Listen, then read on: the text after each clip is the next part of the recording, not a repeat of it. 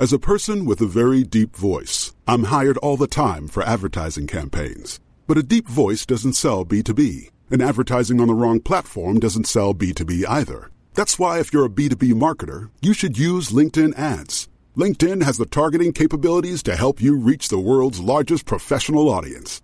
That's right, over 70 million decision makers all in one place. All the big wigs, then medium wigs, also small wigs who are on the path to becoming big wigs.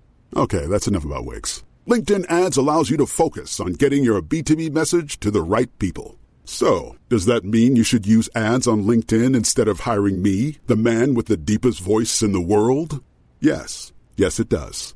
Get started today and see why LinkedIn is the place to be to be. We'll even give you a $100 credit on your next campaign. Go to linkedin.com/results to claim your credit. That's linkedin.com/results. Terms and conditions apply.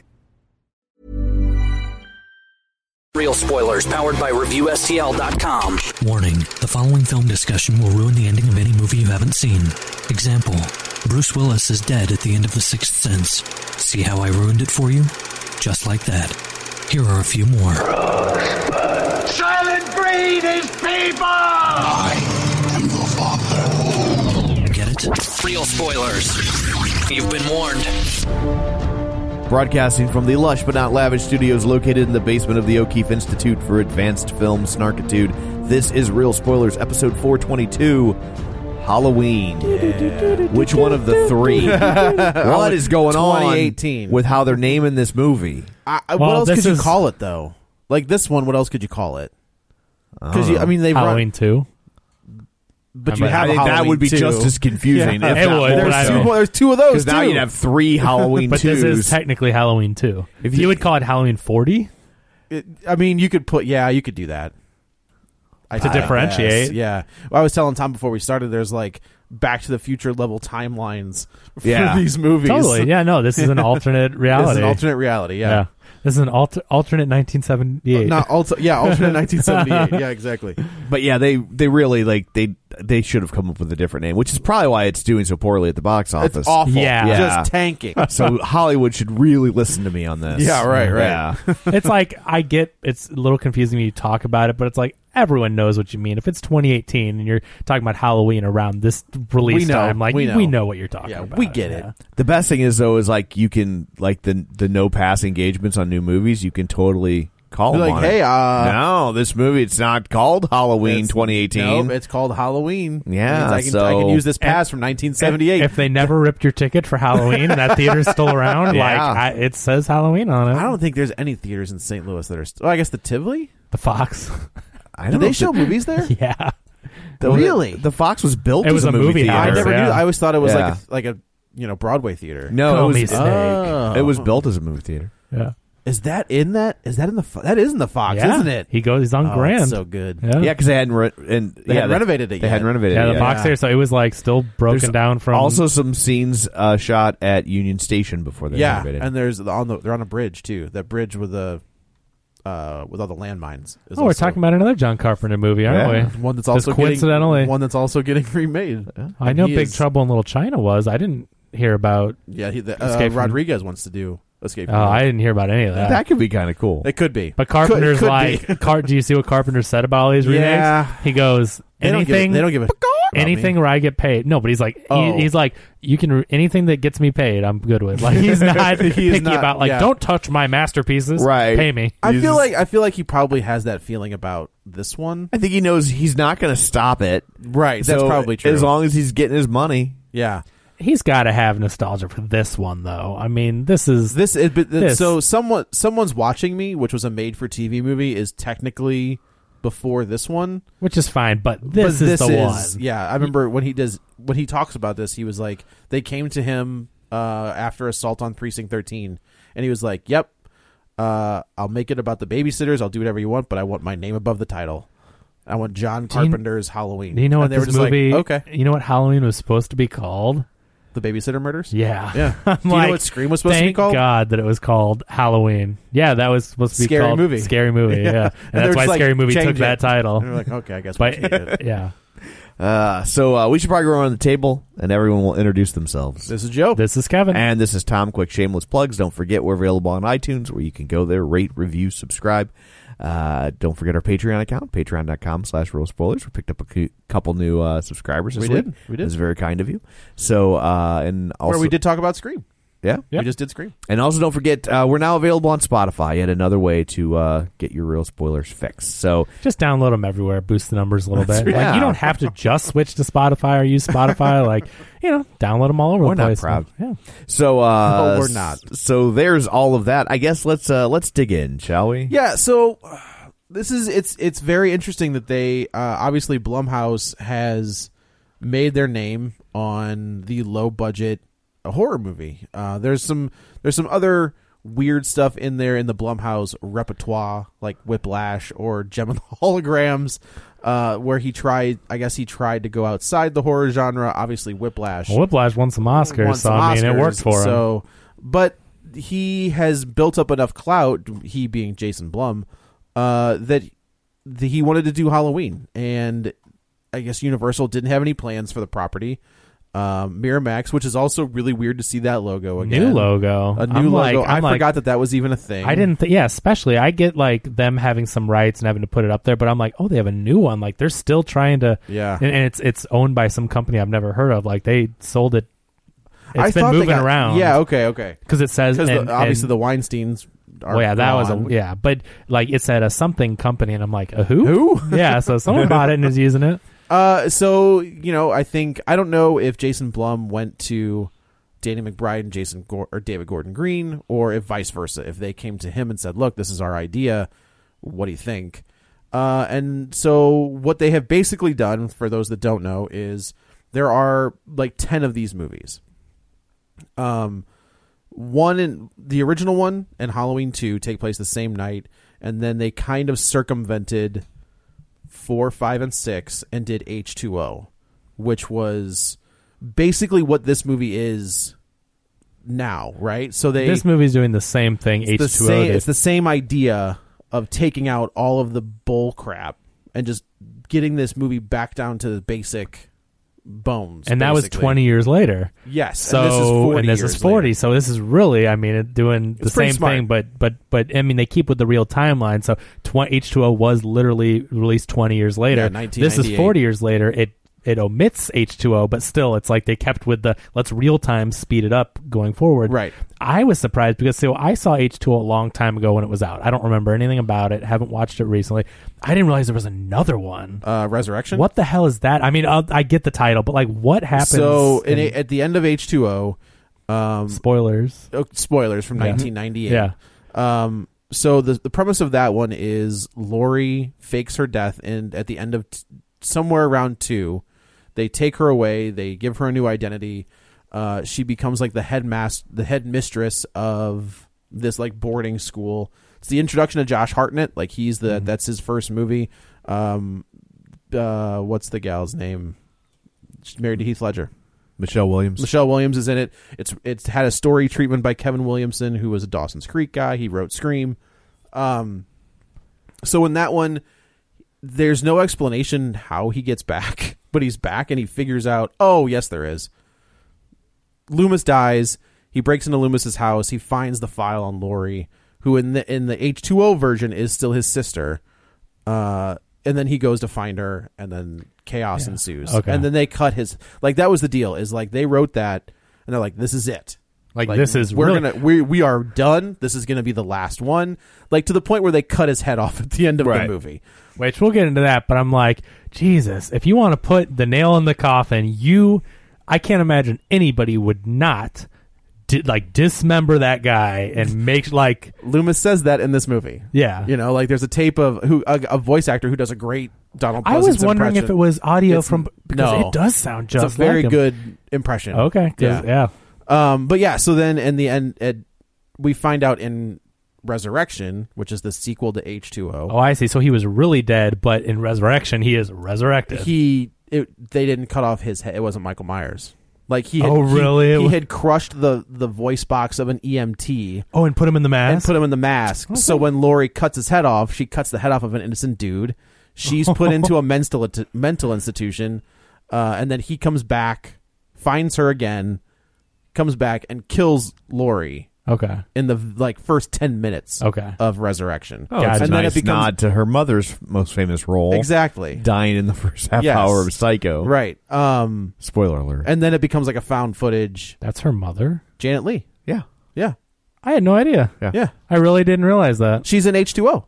Yeah. Oh, she's in H2O as Jamie Lee Curtis's secretary, and she's driving the car from Psycho. They even played the Psycho theme when she drives away. Yeah. Okay. Just in case you didn't get it. Yeah. Right? We're going to hammer you with these references. Yeah. And then they obviously in 2007 they did the Rob Zombie reboot. 2009 there was a sequel to that.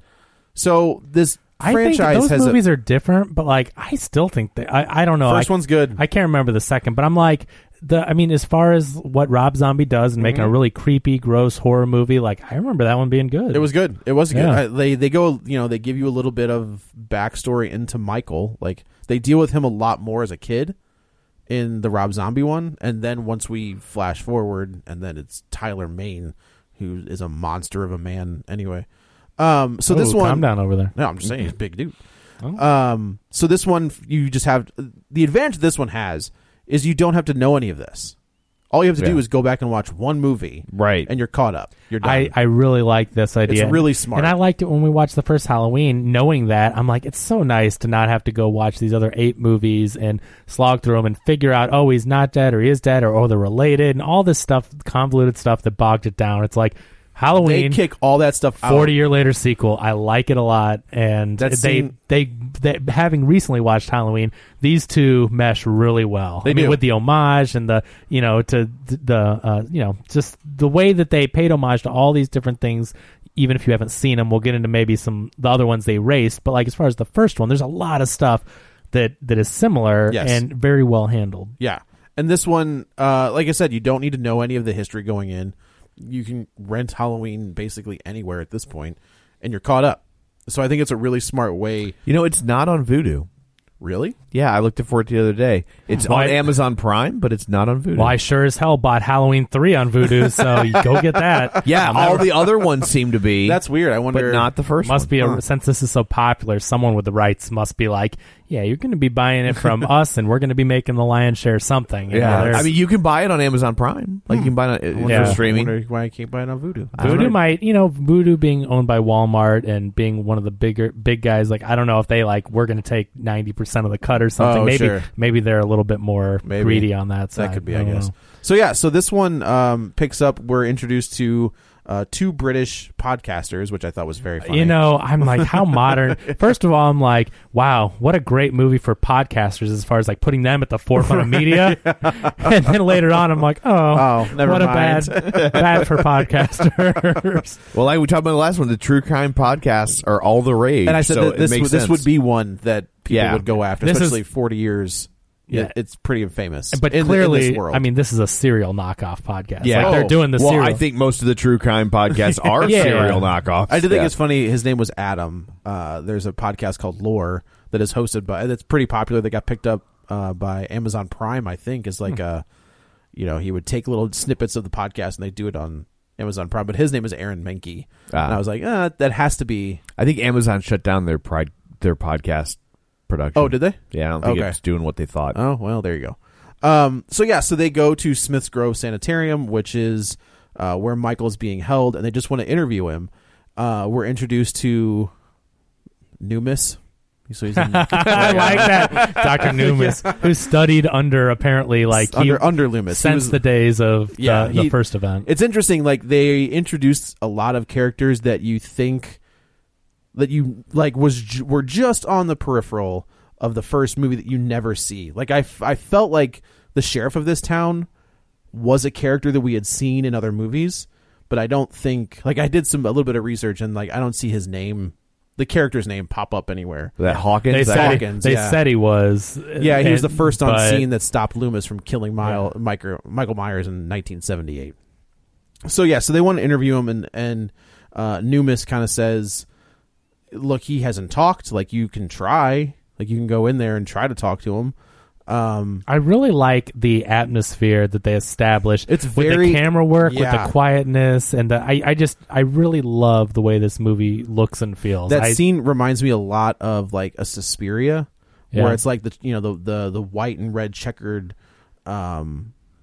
ground and like the yellow squares so they go in and they're trying to talk to him, and like somehow this guy got the actual mask back. Yeah, that was a bit ridiculous. He's like from a friend at the Attorney General's office. I was like, I don't think they'd give you that. Handing mask. out evidence to podcasters. Right. That was a little weird. Yeah. I did want to say though that the guy that shot this movie, his name is Michael Simmons, and it's his only credit on IMDb for cinematography. Really? I'm like, good maybe job, he was buddy. an assistant or did cam work on other things, but this is his first cinematography credit, and it looks it's good. a beautiful looking movie. Absolutely. We talk about the first movie, especially if you go listen to our Patreon, but Dean Cundy, who was a Spielberg guy, who, cinematography on movies like Jurassic Park, but the first Halloween movie, and he has tons of credits, but I mean... He was a Carpenter guy, too. But, He did a lot of the early Carpenter stuff. Yeah, but I'm guessing his work with Spielberg gives him a little more... I think... I mean, he did like The Thing. Like, that's a... But I mean, this guy is known. I mean, he's done amazing work over the years, and so I always, gush about his cinematography in the 78 Halloween. Like, it is beautiful. I was so surprised going back and watching that movie, how great it looked, and found out it was him. And this guy does a great job, this Michael Simmons. He is very influenced by Dean Cundy. Like, there's a lot of similar shots, which I appreciate, This is a labor of love. I mean, there's no way you don't try to recreate those incredible shots. As far as all the homage they pay in this movie, I appreciate the over or behind, like over the shoulder type things, or not really over, but like following him. The steady cam shots that were so innovative back then, and there's a lot of that in this movie. There's a lot. You want to know some other credits that Michael Simmons has? Sure. Nerve, that movie that will always randomly come up with Little Franco and Emma Roberts. But Nerve, but that Nerve movie looked like it had a very, I don't know if you'd say steady cam, but very handheld, kind of like, from what I saw in the trailers, with the trailer, it looked like a good looking movie. Yeah, it did look like, I really was intrigued by it. I still want to watch that movie. But anyway, so he did that, but he has a lot of movies that are like indie type movies. I mean, does he Paranormal Activity 2 though, which is one. Did he work on Your Highness or Pineapple Express? I didn't see that in the credits, but he did that movie Big Fan with Patton Oswalt, which was that's great. a good movie. But that also had a very like real, down to earth type feel to it. Which I don't want to say. I mean, you don't say digital anymore. Everything's digital, but and it wasn't like a soap opera. But I mean, it's that blurs that line where it's like on the ground with the people. This is what this is what a Carpenter movie would look like if Carpenter was shooting movies in 2018. Yeah, and had the technology because it's still not as slick as like a big budget production. Like it has that on the ground feel to it, but the technology is just better. You can't get around that. It's HD and all that stuff. Right. But he did that, and then there was another one on here I thought. But anyway, but he's done a lot of stuff that's respectable, and I really appreciated how he did pay that homage to Cundy. There's a lot of it. Yeah, it's great. So you can tell right away from the beginning of this scene that these two podcasts, at least the girl not as much, but the guy will kind of do just about anything or say just about anything to get the interview, to get for the ratings. He's trying to get show. He wants to be that big, where she's like, we're investigative journalists, and he's like, we're doing a pod. It's just there's a very different dynamic between the two.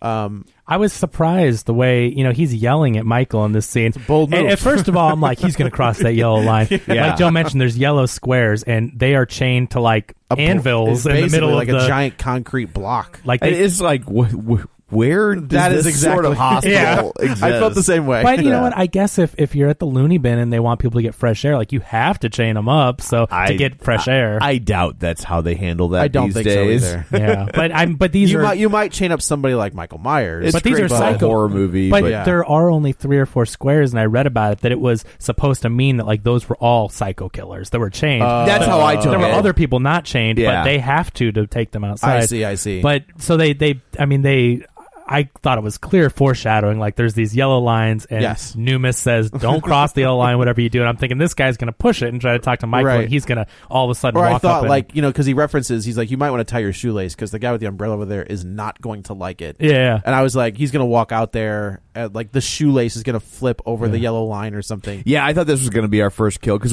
you don't get a kill for like 30 minutes, which I appreciate. But that's the thing. My whole point of this is they do this head fake where you think it's going to happen, and he's yelling at Michael. He's like, you feel it. He's holding up the mask. Right. Michael never moves, and then he's yelling at him, and then it cuts to the credits, and you're like, what? Like that totally. Yeah, I appreciate it was a good move. Yeah. And then of course we get the original font. We get this great. The score CG. is very reminiscent. I mean, it is Carpenter. It is Carpenter and his son. So there's more guitar. Like there's more like metal guitar in the score, which I like. Like I dig that. The score is great. I would buy this new. I did buy it. Yeah, it's really good. It's coming to me on a special an orange LP that I bought from Sacred Bone Records. Oh. Shout out to Sacred Bone Records. Yeah, it was a good deal.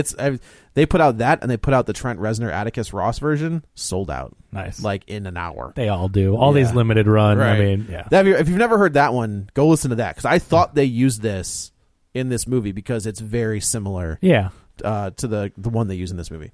But yeah, we get these great opening credits where they do it exactly like the original 78 version, except we have like a gross pumpkin. I love it. The reverse, the melting pumpkin coming back into form. I love that. My friend Chris, just coincidentally, and he hadn't seen this movie. It was before this movie, but he started doing this thing where he has an Instagram, and it's called, I think it's melt_with_us, and he melts these spooky like Halloween like gravestones and mummies and skulls candles. And he does it on a hot plate, and they melt down, and then he does a time lapse and speeds them back up. So I had just seen him doing that, and then these credits did it. I'm like, you owe Chris money, first of all. No, but I love that effect of the rebuilding. It's the rebirth of the original. Yeah, pumpkin. It's so easy to show something breaking down or whatever, but when you do that sped up time lapse of it in reverse, it's a really neat effect. And to see this pumpkin coming back, and it's like, it's obviously it's cut. The pumpkin design is the exact same design from the first movie. So it's, and they broke into the song from Halloween 3. That was good. I loved when they did that. There are, and we'll get into that, but they have references to each and every Halloween in this movie. It's cool. They're all there. So then do we pick back up with the podcasters? Are they going to see Lori? I thought you said the kids, but I could be wrong. Okay, so maybe we're introduced to Judy Greer, who plays Laurie Strode's daughter. And Judy Greer, who I always think of as not Leslie Mann. Does anyone else get that similarity? No? Okay. I don't. I think they both play very similar roles. They both have that voice that's a unique voice, but like very kind of high pitched and kind of like a little whiny. And I always think of her as not. Do you remember Pete and Pete? Yeah, remember that sure. show? Do you remember the guy? They were on a boat. They were on a rowboat. Yeah. Do you remember the guy who was like the superhero? Sounds familiar. Who was like wore like the swim cap all the time on the glasses? Oh yeah. That's the dad in this movie. Oh, that's funny. Nice. So it's weird. Like this movie, obviously David Gordon Green has written and directed Your Highness and Pineapple Express. Love both those. I love the team of Danny McBride and David Gordon Green. Right. For what those are worth, they're dumb movies, but I think love Pineapple them. Express is great. I don't like Your Highness, but I've never seen Your Highness. Pineapple Express is, I think, it's dumb, but I think it's I very like Pineapple funny. Express, and I hate pop movies. So, oh, really? Yeah. Pineapple Express is the upper echelon of pop movies. Yeah, absolutely. It is fantastic. So there is a lot of humor in this movie, which I appreciate. I will say, I mean, David Gordon Green directed that, but isn't that a Seth Rogen, Evan Goldberg written movie, Pineapple Express? Oh, I don't know. I think it is. I think that's those guys. Well, it's fine, but I mean, Dan McBride obviously is still a very funny dude, and he wrote Oh, totally. this. I just want to say it's. Oh, they weren't behind that one, but he directed it, so he's in that. He's crew in that crew of people. Yeah. So you've got the dad who's. Oh my god! The only thing I didn't like about this movie is his line in this scene. I thought it was funny. I don't know. It just made me laugh. He's like, I got peanut butter on my penis. That's stupid because he didn't. I mean, he's wearing pants. I think that's a dumb thing to say. I thought it was just one of those. I thought he was trying to embarrass the daughter. Like that's the way I took from it. Her mom and him. Like, I think he's just trying to make. I do that. I do that all the time in my house, where I'm constantly trying to make people feel uncomfortable. Yeah, I gotcha. I don't know. I think that Danny McBride was high when he wrote that, and it was funny to him. Maybe. But obviously, it's to get laughs. I don't know. I just thought it was a little dumb when it was just a weird line when he goes, "Oh, I just got peanut butter on my penis." Like, and I do like where the girl's just like, "Oh, Dad." Totally. Yeah. Yeah. Totally.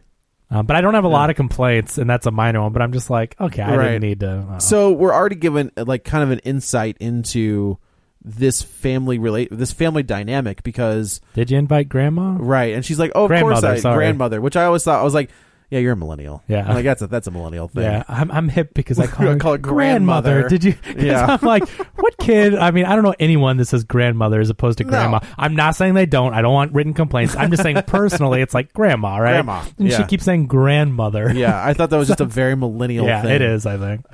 So yeah, you can tell immediately that the dynamic of the three Strode girls is wonky and not okay. There's distrust between Judy Greer's character Karen and her daughter Allison, and then there's a lot of damage that was done between Lori and Karen. So it's just like a super dysfunctional family on the inside where they try to give off the normal family vibe on the outside. So the granddaughter is we all? Yeah. She's having some kind of graduation, right? I didn't really pick up. Yeah, I think she's either graduating or it's like an honor some society. award, I think something like that. Right. And so she asks her mom if she invited grandmother, and clearly she did. But she's like, "Oh yeah, she couldn't come or something." Right? I tried, and she didn't. I tried, and she didn't pick up. Right. And then it goes to the kids walking the three groups of. I like these kids. I do too. But she's like, "Yeah, my mom's so full of it." She's like, "How do you know that?" She's like, "Because I called her, right. and she never." Yeah. Right, and I do like. I like. The boyfriend. Yeah. Normally, like, these characters can be really superfluous, where it's just like, well, we know you're going to die. Yeah. But they do a good job of giving them enough stuff. I like the writing because this is clearly the like Danny McBride writing, and I like the line where the boyfriend Dave, I think is his name. I think is the black kid that they babysit. She's like, he was pretty funny. Make Dave go up there. Yeah, that was funny. Where he's just like, in today's day and age, like, is it that bad? Like, is it that big a deal that he killed three people? Like, with everything that's going on in the world today, it's an interesting point. Bad? And like, as a 36-year-old, I'm just like, no. In 1978, it was 40 years ago. It's not, it's a great different world. Story. It's a good commentary on very much so that people would be desensitized. That kids would be like, "There's a lot of crap going on." Right, and you're gonna tell me that I'm supposed to be scared of a guy that killed three people, right? Because the numbers. I mean. Yeah, I mean, when you think about all the crazy deaths and things that are awful, they're all awful, but it's like 3 compared to, this person shot 10 or 5. Okay, now wait a minute. In Halloween 1, I thought they said 5 people. So he kills Annie Brackett, PJ Souls' boyfriend, the mechanic. So 4. Okay, I thought they were saying 5 in the movie. I feel like there might be a 5th one. There's not, though. The mechanic is the first one he kills that Loomis finds. When he escapes, does he not kill any guards or anything? There's no reference of a guard. He didn't kill a nurse. He was on her car, but he smashes and she falls out of the car and he drives away. Okay. But yeah, so I always forget, the mechanic is it's one of those trivia questions. They're like, who's Judith. So it is 5. Yeah. Yeah. Oh, he killed his sister. Yeah, it's 5. Yeah. Right. Duh.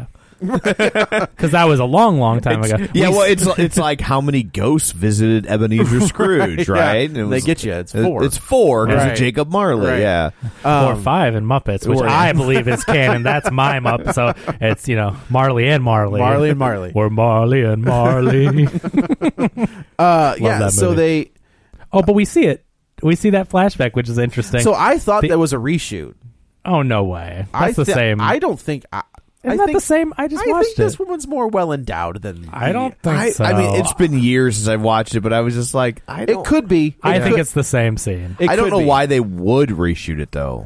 I think it looks like a reshoot because it's clean.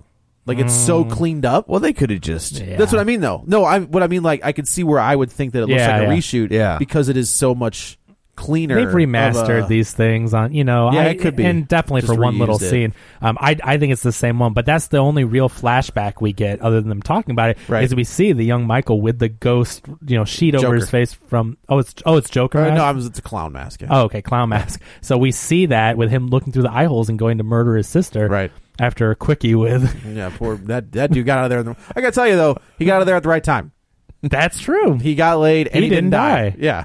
So he just killed his sister. Wow. Yeah. And I do actually. It's interesting where they never give you that's what I think is scarier about this version of Michael Myers is there's no motivation. Right. I agree. That's why I'm glad they erased all the other stuff. I'm glad they erased, like, oh, is he her sister? I love that they say it. The kids are talking about it right She's in like, the no, scene. it's some story they made up to make them feel better. Yeah, like, wasn't that her brother that was killing everybody? Right. Talking about the grandma, of Jamie Lee Curtis's character, Lori. And they're like, no, people just made that up. Like, I love that they, right there. I think the reasoning he had behind killing Lori, or trying to go after Lori, is... So in the beginning of that first movie, she is dropping the keys off to at the Myers house, and he's already there. And she's with Tommy Doyle, and I think he sees his sister Judith. You know what I mean? So like he sees Jamie Lee Curtis as Judith, and she's at his house with a little kid who could also be, he could in his mind could think that's him. Maybe triggered something. It triggered something, and that's why he went after her. So then we get we go back to the podcasters who are going to see Lori. I like this scene. So, and okay, first of all, the way they handled Lori in this movie, I think, is just expertly done. If you were traumatized as a teenager, you would be a gun hoarding security system. I mean, I love it would have some sort of impact on you, and I think that. This is probably the first horror movie we've ever seen where they have some sort of... They do it in Halloween 2. Normally it's like... The Rob Zombie version. It's like happy ending, and then, everything... We killed the monster, and now everything's good again. Yay! This is I didn't just witness all my friends get slaughtered. Right. This is the first time... I'm not saying they've never done it, obviously, but this was so refreshing to see... someone damaged, and the way that, I mean, I'll tell you what, if someone ever attacked me like that, I would have an arsenal and a safe room and all. Like, I loved it when I saw this. You know what weird franchise? The Scream. Like, Sidney's okay. Sidney Prescott has gone through 4 movies of insanity, and she's just like, yeah, I'm cool. She's always fine. I mean, there's always scenes where she's like, fine. She's always like, I'm haunted by this or whatever. It's hard to deal with on anniversaries, but it's like, for the most part, she's out there doing her thing. The closest they get is 3, when she's like living off as she's living kind of like Lori, where she's got her own like house set way back. She's got a security system. Tell you what, I wouldn't be doing that. I'd be living in the middle of Busy Town, USA. You know what I mean? If I was killed in a, and there were people chasing me at these remote houses and stuff. Right. I would be like, big windows everywhere in the house. And, So we get to the pot. They go to see Lori, and of course Lori she's locked down. She's got, big lights. She's got a security gate with a camera. Yeah. Right. And I love this scene. I love the door. Like the 2 double doors she has. But I love that in trying to get in, the female podcaster is like, here, it's $3,000 in this envelope. Like, we don't pay for We're journalists. We don't pay for this. And he's trying to get in, and she's not responding at all. When he's like, hey, we're here. We want to talk to you. And she shows the camera the money. How about $3,000? And it goes, yeah, it's good. So they go in, and the interview starts off fairly fair. It's a fair interview. Yeah. And then he does his thing. And like, as soon as here's the thing. As soon as he starts pushing the buttons, I was like, well, you're going to die. Yeah. Like, you have already established you're kind of a jerk off. Like, you're not giving her the benefit of the doubt. To say the stuff about her daughter, like, so your daughter was taken away from you when she was 12, right? When did you get her back? And it's like, and she's like, I didn't, but you knew that. Right. Like, first of all, as a journalist, you're not very good if at the beginning of your interview you ask a question like that. Well, also, you're dealing with the victim of what could be, in this world, probably one of the most famous mass serial killers in the United States, and in this little town, and she's certainly the only survivor. Yeah, because they don't mention Brackett, who we assume is probably dead at this point. Yeah, just of age. Yeah, probably. Yeah, I mean, but there's, like I said, there's no mention of him. There's no mention of any of the other surviving. Loomis is dead. What about the guy from 2? I know 2's out Jimmy? of the sheriff's deputy or whatever, Brackett's assistant. I wonder why they didn't use him, because he was around in 2. They could have made him. He was around in 1. Yeah, but I mean, they could have made him the assistant. That was what but they didn't. So I was wondering why. I mean, we'll say he was 35. We'll say he's 30 in 1978. He seemed pretty young back then, so I could see him being an older, like, because this guy 2 months away from retirement, right? Because this guy, the other cops already kind of think of him as, there's a couple guys in the squad car later. They're like, oh, what's this guy doing? Yeah, and so I kind of feel like he's on his, like, he should probably be retired, but he just doesn't do. Yeah, that's possible. But I would have liked to have seen, oh, this is Brackett's son Oh, that would have been or interesting, something. I don't know. That's a little. Yeah. Oh, we should mention so they're talking about Allison, who's the daughter, and her boyfriend, and how her boyfriend is, she's like, you'll meet him tonight. And he's like, oh, yeah, man, I got into so much trouble with his dad, Lonnie. And immediately I was like, that's a brilliant reference, because Lonnie is the bully that pushes Tommy Doyle in the first movie. And then the scene with Donald Pleasance, where Donald Pleasance is like staked out outside the Myers house, and those 3 kids come up and they're like, Lonnie, go up there to the house. And Donald Pleasance has that weird line reading where he's like, Lonnie, get your ass away from there. So like this the Arnold? No, I listen to the line read. It is just like that. That's weird. So the reference is that Allison's boyfriend's dad is Lonnie from the first movie, and I was like, pull. That's well done. I didn't notice that one. That was good. He does it twice. So Lori says interview over. Right. So she goes up to the door and opens it. And because the guy wants her to go talk to him. Yeah. He wants Lori to go talk to Michael and just hash it out. God, which I think is just like, crazy. What are you doing? The lack of empathy or anything and he says it almost like he's trying to come off as helpful. Release yourself from these demons, but it's like this person murdered her friends and almost killed her best friends, and you want her to go talk to him. Like he's not taking into consideration any of her mental state. None. None whatsoever. Yeah, and also like Judy Greer has that problem, and Karen and Allison both are just like, just get over it. Oh yeah, that was tough. And it was almost like maybe they don't do that in Scream. But that was rough coming from the granddaughter when she says, this is messed with your family and stuff, where I'm just because you think like, oh, they've got this good relationship. They're kind of behind the mom's back. We see. But kids are like that. They are like that. But I'm like, damn, even her. Right. Yeah. But so she shows them the door, though. And then she's like, I'll take my payment. Yeah, and I will take my payment. And I enjoyed that. Yeah. So we flash back to the school.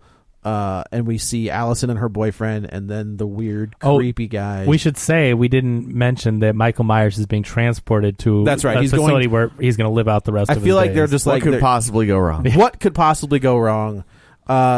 I feel like this is the prison in Silence of the Lambs. That's where they're taking him, is like the bottom in this basement. I'm sure, yeah. So that's happening, and I really like how the podcasters, I think, are the ones that say like, do you know that he's being? She's like, yeah, this morning 7 a.m. Like because she is monitoring anything that has to do with it to make sure she's on it. Yeah. Like she gets it.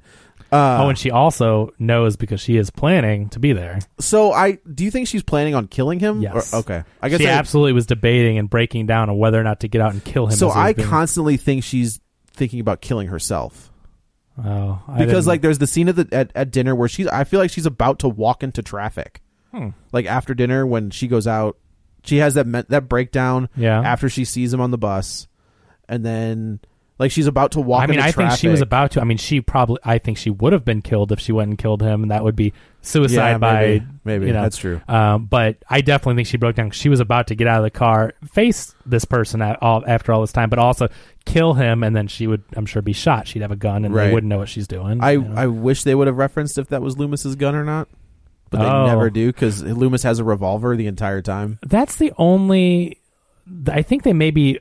address this in dialogue, but the only loose end I have is at the end of the first one, he disappears, and then they're saying that they caught him, and they just caught him. Okay. Yeah, because he was shot 6 times. Yeah, I shot him 6 times. Yeah. But I just was wondering because that was the thing, is like they left it on a cliffhanger, and that's what Halloween 2 is.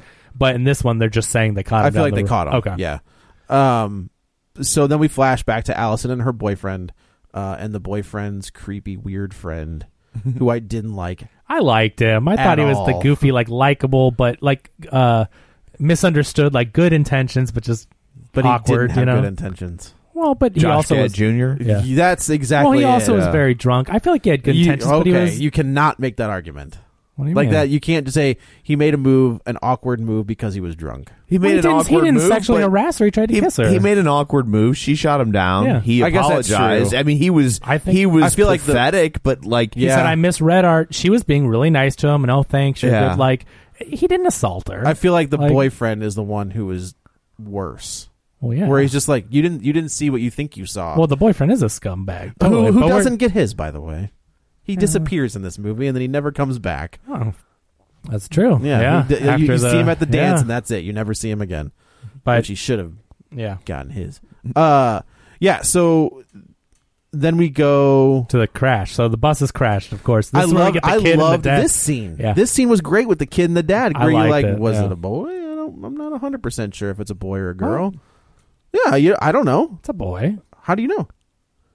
I mean, I didn't take They make it. What I liked about it is they make it completely ambiguous. Where the guy, I think it was good because they made it okay that a boy can take dance classes. That's all there. Also I think, what I thought. So yeah. apparently, David Gordon Green was a dancer, and I think he wanted to remake. I was reading some trivia. He wanted to remake. Oh, he was supposed to make Suspiria.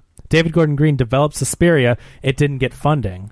And now it got flash made. forward, it is. But so he was into dance, and so he made this kid say that, and I like that because I mean Ryan has taken dance classes. Like it's okay in this day and age. Not saying it wasn't, but people didn't. It's a lot less stigmatized. Exactly, Yeah. and I like that he made the little boy who's out hunting with his dad. His dad's taking him to hunt. Yeah. He's like, "Why are we doing this?" And he's like, "I missed dance class for this." Like, he's like, "Is that your thing? Are you into that now?" Yeah. And he's like, "Yeah." I like Yeah, that. yeah. That in a Halloween I also movie, like the fact that he wasn't like stereotypically gay. No, that's what I mean. Like, wasn't it's not he wasn't like feminine in his mannerisms. He was just like, dude, I miss dance. like class I for would this. like to go dancing. That's what I'm Yeah. saying, and not that there'd be anything wrong with that, but it just shows you that if a guy There's dances, you're not. There's this weird thing about dancing where like if a guy's a really good dancer, women love it. Right. Yeah. But if a guy is learning to dance, he gets side eye. That's true. That's You know what very I mean? true. And it's Yeah. like, but like, there are so many men who are considered sexy that are great dancers. I mean, whether you go Travolta. all the way back to Gene Kelly, Yeah. Travolta, Oh my gosh, yeah.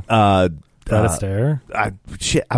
the guy from Magic Mike. I'm totally blanking on his name. Channing Tatum. Tatum? Oh, sure, You know what I sure, mean? sure. Yeah, Channing Tatum. Like, but it's like, but at some point, those dudes had to learn. had to go take dance lessons. Yeah. Channing Tatum probably took ballet at some point in his That's- life. There's no Totally. doubt. You know? Tupac Shakur took ballet. But that was cool in a very atypical setting and movie to where and casual, like it wasn't Exactly. it wasn't like patting itself on the back No. about it. It was Right. just very Yeah, the like dad- matter of fact. And the dad was just like, "But you love hunting." because He's I feel "Yeah, like this I is the do." dad forcing the kid to go hunting that would rather be in dance class, Right. Yeah. Because he wants to make him be manly, and I guess I don't feel like it. I didn't take it off. I didn't take it as he wanted him to be manly as much as like this is a thing that my son and I like to do. I don't think the son like to. Well, it's Yeah. like like they like. I think the dad is just like this is something that we used to do. You're Yeah. getting older. You're starting to detach Yeah. from the dad. And he was like, "We'll just go out and do this, and it was fun when we were younger." And now the kid is like older and he has different interests. And he's like, and the Sure. kid even says he's like, "I'll do this any other time." Yeah. But I have dance like right now, Right. And I would like to go do that, please. Yeah, I think it's good because you can interpret it however you want with your, relationships with your father, or I mean that's cool. You can read it however, but Right. it's a cool scene and it works really well. It's a really small line, but you can read into it. Spoilers: should have sent that kid to dance. See, Gotta tell ya. that's another thing. Yeah, don't go hunting. Don't because go hunting, Protect or the animals, you and will be hunted. Yeah, but I mean, how dumb is that, Dad? When there's a bunch of people in white outfits and the thing says. I feel like think it's just a bus. I don't think it says anything on the side of the but bus. I also get like your first reaction, like, I should gotta- get out in hell, Right. Yeah. That's the way I took it. As like there could be people who like this is not okay. Like this whole Yeah. situation is not okay. So he goes. The dad. This is very reminiscent of the first movie when Loomis and the nurse kind of pull up to Smith's Grove and the it's the same. It's the scene. exact same thing. Buses crash. People are walking around walking in all white, over the yeah. place. So he gets out and then you don't hear from the dad anymore. Yeah, I like this because it's a stationary shot basically on the kid. Right. And you're just following him. We don't see, and there's a couple little jump things with people on the window, but for the most part, you're just focusing on the kid. And then he gets out of the car. You don't hear a death or a scream or anything. Nope. And he's just like, Dad. Well, And he's already called 911. So they're like, I like the fact that they don't. We're in 2018. Everybody has cell phones. Yeah. So like, there's not like my phone doesn't work or Phone was a little weird. Flip phone. Well, that's a kid. So No, maybe I just thought it was you know, interesting yeah. that they gave him that. It's a modern movie, but Right. yeah. So he gets out and he's got his rifle and he's walking and he walks up on a Mm-hmm. police officer and the kind of hits him with the butt of the gun. Good jump scare where the guy pops up and he's just like, "Oh, I'm sorry." He's like, "Run, yeah, run, whatever. You just run." And he doesn't. So he goes, kind of climbs up into the back of the bus, and Loomis kind of pops up. He's like, "Don't man. shoot!" And he shoots him. He's like, "This is the only F-bomb in the whole movie." Where he shoots the doctor. At Just in this the point, shoulder. I felt bad for him. Here's the deal, right? They're telling you right away. Yeah, see, and at this point I felt bad for him, but that was interesting. He's the only one who's not hurt. Mm-hmm. He's handcuffed. He's okay until the kid shoots him. Yeah. And then the kid runs away, and he gets back in the car, and he's kind of panting, and does he roll down the window? Oh, so I didn't even think of it to this extent. So you're saying right now that he did not want Michael to be transported and he caused the accident.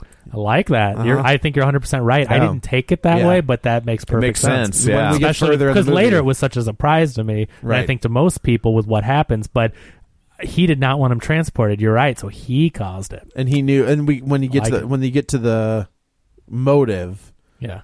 And you've seen this twice, so you got to watch it knowing what happened. Right. So that's why I do love watching movies twice, because once you know, you can pick up all the little clues. Yeah. So the kid's in the car, and then just like the scene out of the first one when Michael kills Annie Brackett, grabs this kid by the throat. No one is safe. That's what these movies do, is when because you're like, oh, they're not going to kill a kid. Oh, they do. Oh, they do. In this movie, again, I'm like, okay, what's he going to do? Is Michael, but remember, he killed his sister who was young. She was older, but he killed his sister. So it's like But she was a teenager. This kid's like 12. Oh, I get it, but I just mean that he's not like, I only kill adults. Sure. And so this kid gets his head smashed. Yeah, he's bashing his head into the window and then snaps his neck. Well, there is a scene where you're like, is he going to kill that baby? That's what I thought. I was like, if they've just killed a 12-year-old, this baby is screaming. He's walking through this house with this giant knife. In a beautiful tracking shot. Dean Cundy at its finest. That is a total Dean Cundy homage to the beautiful shots of Michael in 1978. But when he goes through that house and around the back, all the times in this movie where Michael's in the background, just like in the 78. Oh my gosh. But I love that, following him throughout that house. Right. It's brilliant. It's brilliant. And also the scene where he goes in the second house. Yeah, both houses they do it, but the first lady, when he gets the knife, is a great tracking shot. That's right. Where she walks off screen, he kills her, but then it keeps going and she's dead. Your homage to 2. Okay. The scene in this, we'll get to that one. So, and then he snaps his kid's neck, and then I guess he kicks the kid out of the car and takes the car. And the scene ends by panning down to the dad. Well, the cop shows up. Hawkins shows up, and he's just like, there's officer down. We've got one, and then he walks around the side of the bus, and we find the dad whose neck is just totally snapped. And my buddy Jeff was just like, the premise of this movie seemed pretty good until I saw the trailer and I realized he was 61. I'm just like, yeah, but this dude is... We talk about how in The Visit, when they subtly tell you how strong that quote-unquote grandfather is, when he's hucking like those bales of hay. I mean, my father-in-law he's not a big man, but he's probably about my height, but he's got that old man strength. Yeah, and he worked, construction for his entire life, and that dude is strong. It is weird. There is a thing out there. It's amazing how the human body works. There are huge people, bodybuilders that are gigantic, and then there's skinny people that just have this condensed muscle, like their muscle fibers are so compact. He is but it's like you can't judge a book by its cover, because there are people. I mean, my friend, his now wife, she was a competitive weightlifter, and she is this little skinny, she doesn't look like a female bodybuilder. She's skinny, normal looking build, but then she's lifting these huge weights, and just throwing 300 pounds over her head. Oh my gosh! But seriously, doing squats or whatever, like the 45s going down the rack. So I think it's also funny that the same people that are like, I don't know that I can buy him at 61, are like, hey, when's that Rambo movie come out? Exactly. It's not unbelievable at all, I don't think. I mean, think about wrestling. I got to, and Joe will appreciate this. Look at guys out there like The Undertaker or Kane, still doing their thing at that age. Hulk Hogan, although he can barely move. Sure. Yeah, but he's still, you got to believe his hands, or he probably still has like those meat hook hands. But people like The Undertaker that are still performing, at least once or maybe twice a year. I mean, he's still climbing up on the top ropes and jumping down and lifting people, and that requires strength. Absolutely. And so it's not beyond belief. The other thing is too, this is a guy who was just shot 6 times and walked away. Like, Michael Myers has this. I like that they don't ever allude to any kind of. They do in part but 4. in this universe here, supernatural. They don't allude to that. There's something up with him though, and so I buy that. Yeah, so he's 60, but also he's a monster. He's a monster. He That's is. why he should be a universal. That's why he Yeah, should be a I like universal it. monster. So we know that he gets away. We cut back to the podcasters who are listening to the Loomis tapes. That should be a podcast. Trademark Real Spoilers. Ooh, that's a good one. Is this when they pull into the gas station? So apparently that is an exact replica of the gas station from 4. Yes, it is. This is the reference to 4 because this is where in 4, Michael escapes from an ambulance and he goes into a service station / like, because I took this as an homage to the first one. I mean, he takes coveralls from a mechanic just like in the first one. This is all right out of 4. Okay, and what I love about this scene is everything is happening in the peripheral. Right. I love it. You see Michael in the back pulling in. You follow the podcaster. Right. Everything is happening. And that's what they did in the first movie. It is. When Annie Brackett is talking to Sheriff Brackett, when they've just been smoking weed. He's driving by. But he's driving by in the background. And it's, but we joked with that on Patreon. Annie and Lori have been smoking weed in their car with like the windows up. And then they roll the window down to say hi to Sheriff Brackett. And he doesn't know, like. I just took it as like, whatever. He's like, it's the daughter of the sheriff. But it's all going on in the background. And they do the same type of thing here. And I love it. And you see it as he walks like inside. It's happening out windows. Yep. He's killing. I mean, it is amazing what you catch. Right. And they do that all throughout this movie. They do. So they pull into the gas station. And I feel like they show the mask in the trunk. They close the trunk.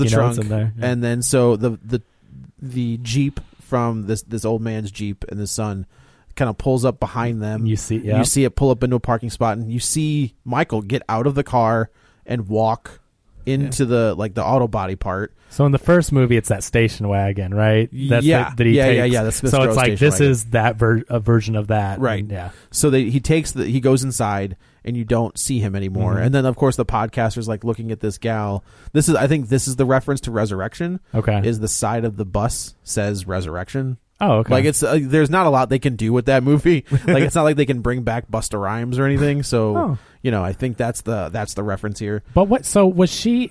Did she see Michael Myers? I think she did. Okay. I think she saw him behind. I think she looked at him. I think she saw what was going on inside. Yeah, I think she was trying to alert him, not in a frantic way, but like I feel like she was like, "Look at you got some stuff going on behind you, buddy." Yeah. So the girl podcaster kind of goes in. She's like, "Can I go to the loo?" And the guy's like, "The what?" I like that because they're British, and right? She's like, "The bathroom," and he's like, "Oh, all right." Oh, great! Like, was she here? Yeah, that's very good. Did we get her for the podcast? I'm very good at that. Yeah. So she goes in, and this is another very funny scene where she this is the homage to H2O. Okay. Because there's a scene where a mom and a daughter are in like a side of the road bathroom. And like the daughter is in one stall, the mom is in the other stall, and he comes in, and like takes her purse. Once again, having to crawl around on a public bathroom Gross. floor, one of the most horrific, one of the scariest moments. Yeah. So she goes in. She's using, like where she pushes the one open. She's like, oh god. The camera work again, filmed from the bottom of the stalls. You see his shoes coming in the door. Like these shots are amazing. I love the way they because if this movie wasn't shot like this and the first one wasn't shot like that, I'm not saying it would be bad, but it wouldn't be as interesting. No, it's these shots that don't really show you and all the peripheral stuff.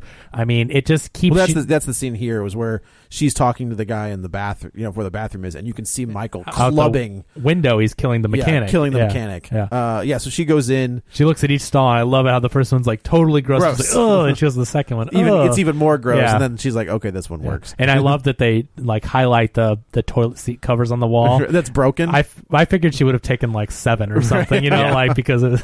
But yeah, and then the door opens and you hear he opens one door and another door. And someone that walks like a very large man. Right, and he grabs and I do like this where she's like, oh, whoa, there's somebody in here. Well, you just hear it. He opens the first door. Right. All I can think of the whole time when she hears somebody in there is like, the door locked? Where's the courtesy cough? Yeah. I don't ever see it. Oh, okay. Like says, somebody's in the stall. I shouldn't go in there. You hear him just opening each door and we see him doing that. And then he gets the third one and just starts jiggling. She sees the shoes. I do like the way they shot this is because the space in between the door is backlit, so you can see him kind of like looking into the stall, and then he reaches over. He starts pulling the door, and he reaches over and he drops. This is the scene from the trailer.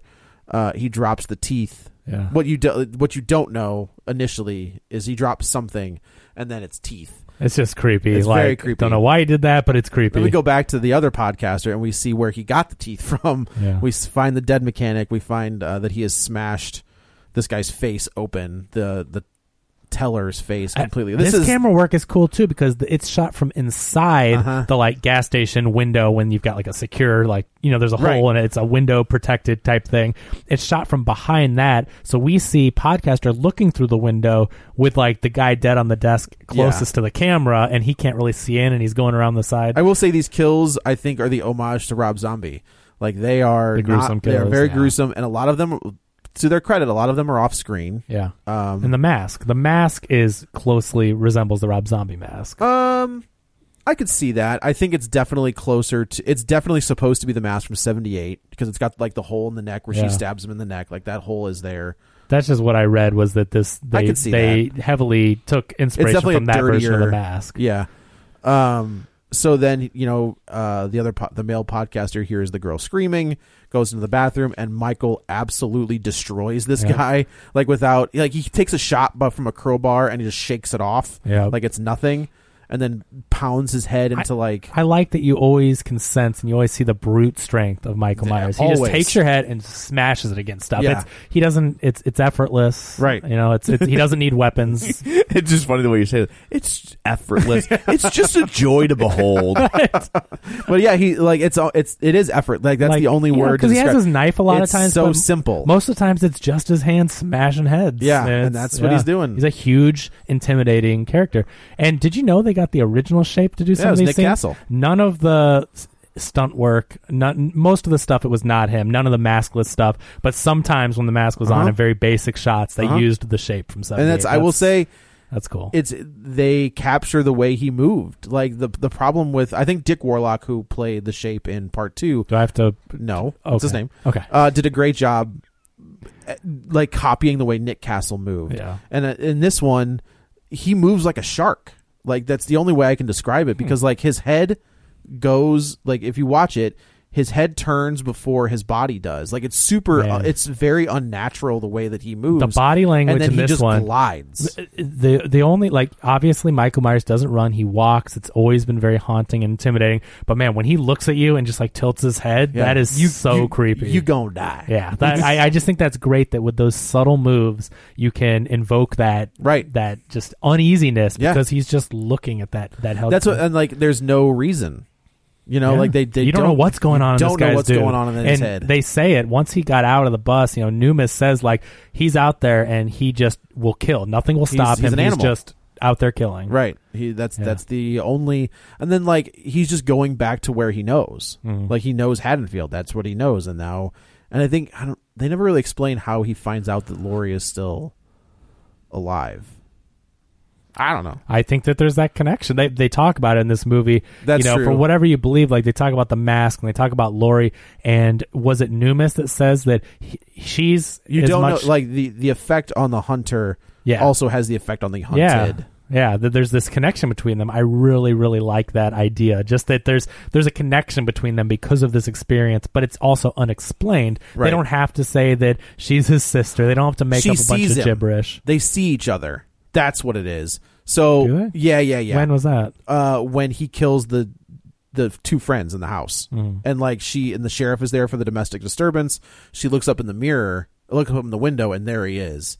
And they both look at each other. Oh yeah. And that's when he realizes, I guess, that she's still alive. Okay. And then it's like there's the connection. Gotcha. And I remember them seeing each other. I just thought that I always just kind of took it as that he was ultimately trying to kill her. Like there just was that connection, that weird, unspoken hunter and hunted and prey type. I think it turns that way when they realize when he realizes she's still out there.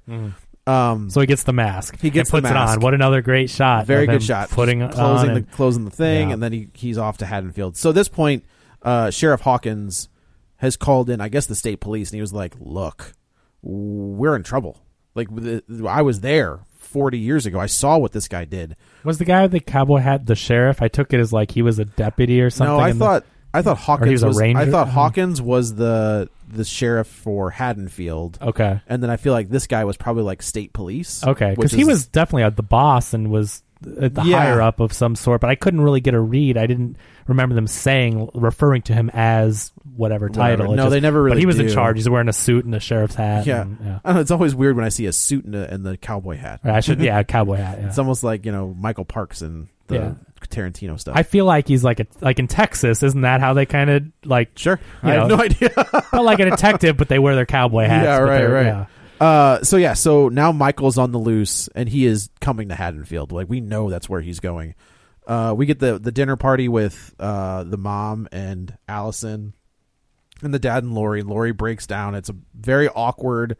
I do like where the boyfriend's just like, he. I don't know what to do here. Like this, so I guess that they never allude to it before this, but I guess the mom did call grandmother and she agreed. Second time, yeah. But she eventually, she agreed to come to this, but she's not showing up, and she shows up late. But it also shows you her state of mind. Like, she's a drunk. She's dealing with her that whole bottle, that whole thing of wine. Yeah, but like before that, isn't it? She takes like one of those airplane bottles. Yeah, and chugs it and slams it. Maybe that was before Michael was getting transferred. That was when he was getting transferred. Yeah. So it's like you get that. Like, she's dealing with her demons. She's a drunk. She's obviously paranoid, but rightfully so. I mean, we're seeing her state of mind, and so like that's a very odd thing to do. But like she feels like she had to go just drink that thing of wine. I feel like her nerves are shot, and she's just trying to get to level.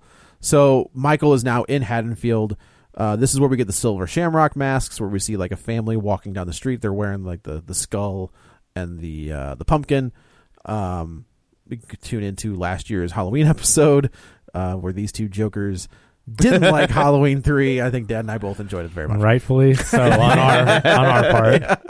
I bought that. I will never let you live down that, because those two jokers said, "Oh, it's good." And when I hear someone say, "Oh, it's good," I'm just like, "Well, I have to watch it. I'll buy it because it's good, right? I trust these guys." Wait till you to buy the one for next week. What's that?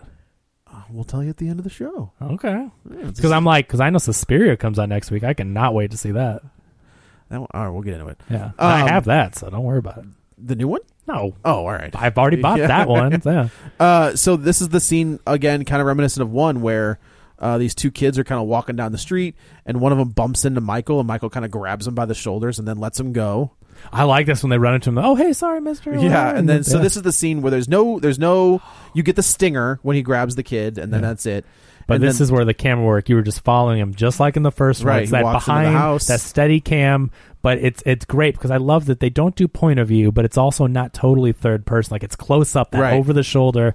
And so he goes into this house. Well, he picks up a hammer, and then he goes into this house. They follow him to the garage, pick up a hammer, tracking shot back to the house, and bludgeons this. Walks but you never see it. It's all done off camera. Love it, yeah. You can hear him. She goes one way in the kitchen. He follows her. You hear it. Yep. Camera follows. She's dead with her head bleeding out on the table. He's got a knife. Picks up the knife. This is the homage to 2 when Michael gets his knife into as he kills this old woman who's making a sandwich. I was going to say, she's wearing the same kind of. This is the same scene, yeah, because we just watched 2, and I remember him walking into a house and the lady with the curlers and the robe, and This is where Tom thought they were going to kill a baby. Yeah, and I thought he was going to as well. I didn't. I was like, that seems for a mainstream movie.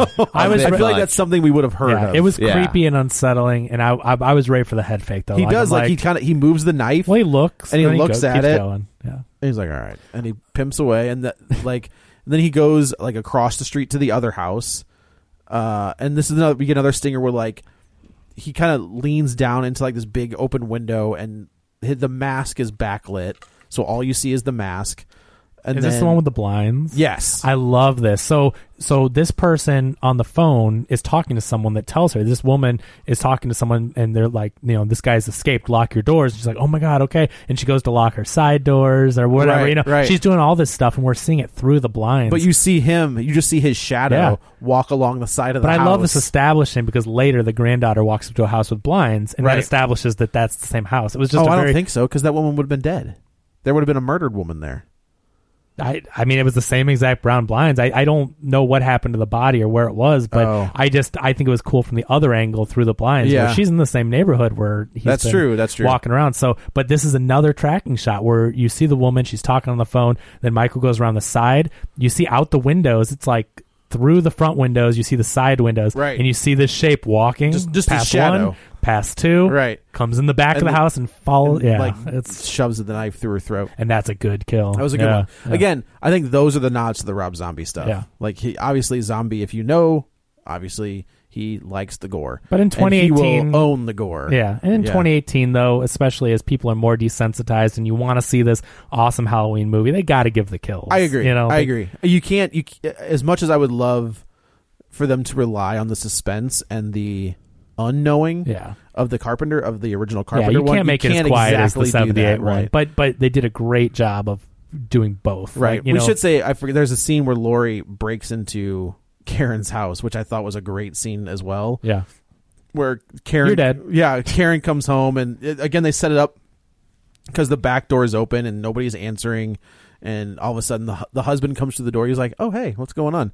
And then down the steps comes Laurie, and she was like, bang, you're dead. And she's she was holding like, a gun at what them, are you doing? Like, what is wrong with you? And they kick her out. Yeah. And then so that scene kind of takes place before Michael gets back to So I think now we're going to the dance. Yeah, now we're at the dance.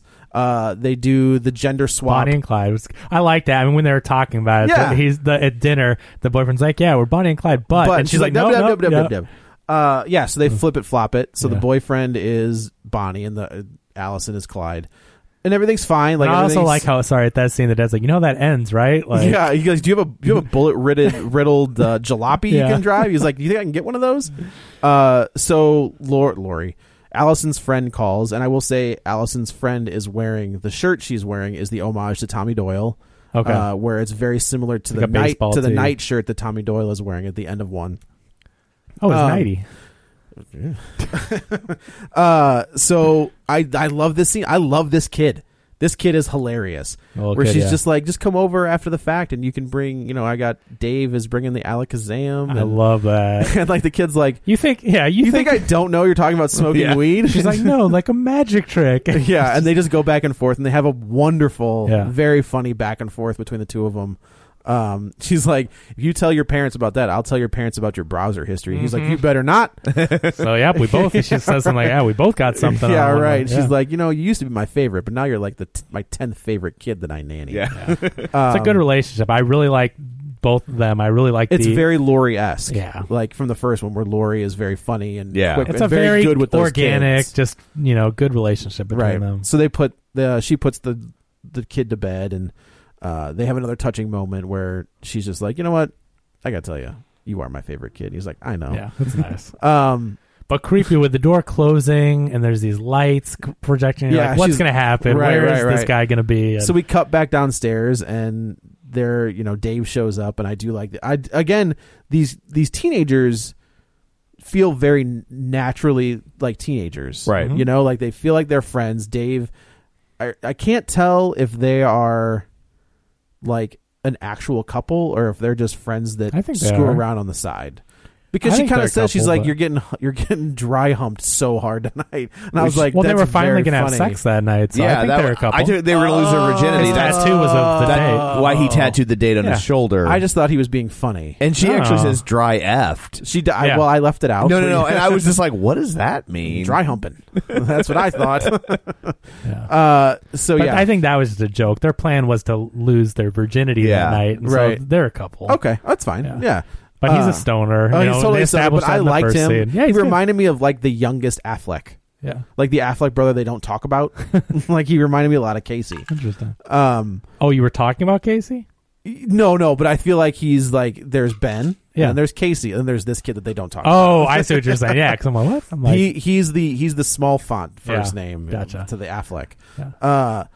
Yeah. So like they hear a noise upstairs.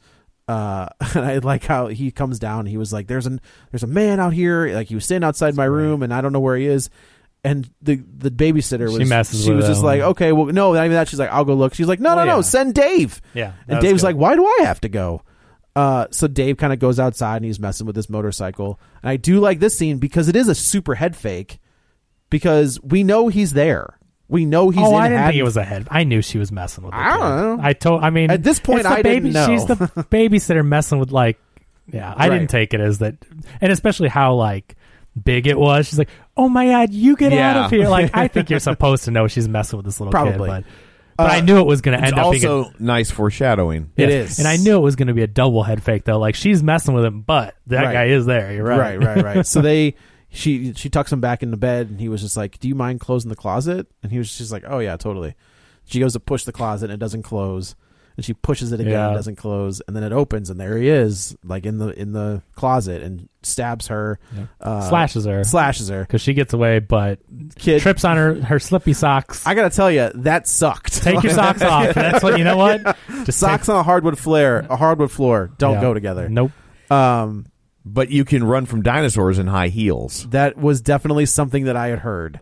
Somebody said that. I was reading a review where it's just you can run from a dinosaur in high heels, but you can't run on a hardwood floor in socks. But I mean, have you guys never slipped on a hardwood floor with socks? That's why I don't wear socks. Right, I know, yeah. But it's it happens. That sucks. Oh yeah. Yeah, and she's freaking out. I mean, right. So the kid runs away, and then Dave comes in. He's like, you know what, F this, and he grabs a bigger knife. Yeah. Dummy. So does the kid say something? Oh yeah, the kid's running out of there. He goes, "You're gonna die, Dave!" Yeah. And takes we never off. see the kid again, which is kid doesn't stick around. No. Smart kid, you get out. He gets out of Dodge. Yeah. So Dave kind of goes up there, and we never see Dave. That's the end of it. Really?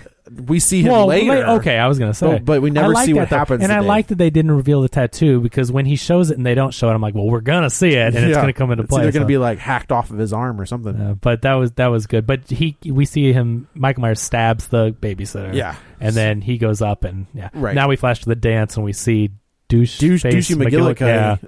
Yeah. So they... Chatting with Kitty Cat Girl. Yeah, Cheetah Girl. Yeah. And so they're kiss. Both cheetahs now. They are. They kiss, and then... But no, she was just whispering something in his ear. Oh my God. And I was like, you need to die. Wow. You're such a scumbag. She was just whispering something into my mouth. Yeah. I don't know what you thought you saw. Morse code with her tongue. Yeah. That's how she That's how it was. Yeah. And they give you a little bit of insight that maybe this kid has a drinking problem. Where she's like, "Are you messed? Did so and so get you messed up?" And he was just like, "No, I did it myself." I think of this as just the typical teenage guy that, he seems like he's maybe an okay guy, but he gets drunk and he gets too flirty. He doesn't know when to stop. Mm-hmm. He's just drunk and doing stupid things. When you don't know when to stop, Kevin, that's called a problem. Yeah, totally.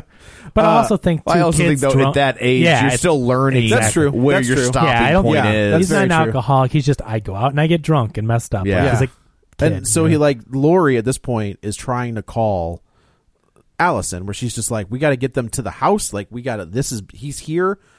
And then this guy's such a dick. Oh. He's like, here, you're going to get that? Here, let me get it for you. And throws it in some dip. Which I'm sure is a $700 phone. Oh, you know absolutely. what I mean? It's a smart phone. No doubt. Just, and then he's like, you going to get that or am I? When she doesn't go and get it out, though. I figure it's ruined at that point. Phones, maybe. A lot of phones when are resistant. When you throw it in onion dip, French onion dip, it's game over. Then you get a warranty. I'm just saying, the fact that she didn't recover it, I was just like, oh. I think she was just like, F this, I'm out. Totally. So then she kind of goes away, and then Creepy Magoo is like, he's like Steve Buscemi in The Wedding Singer, where he's just like, he's losing his mind.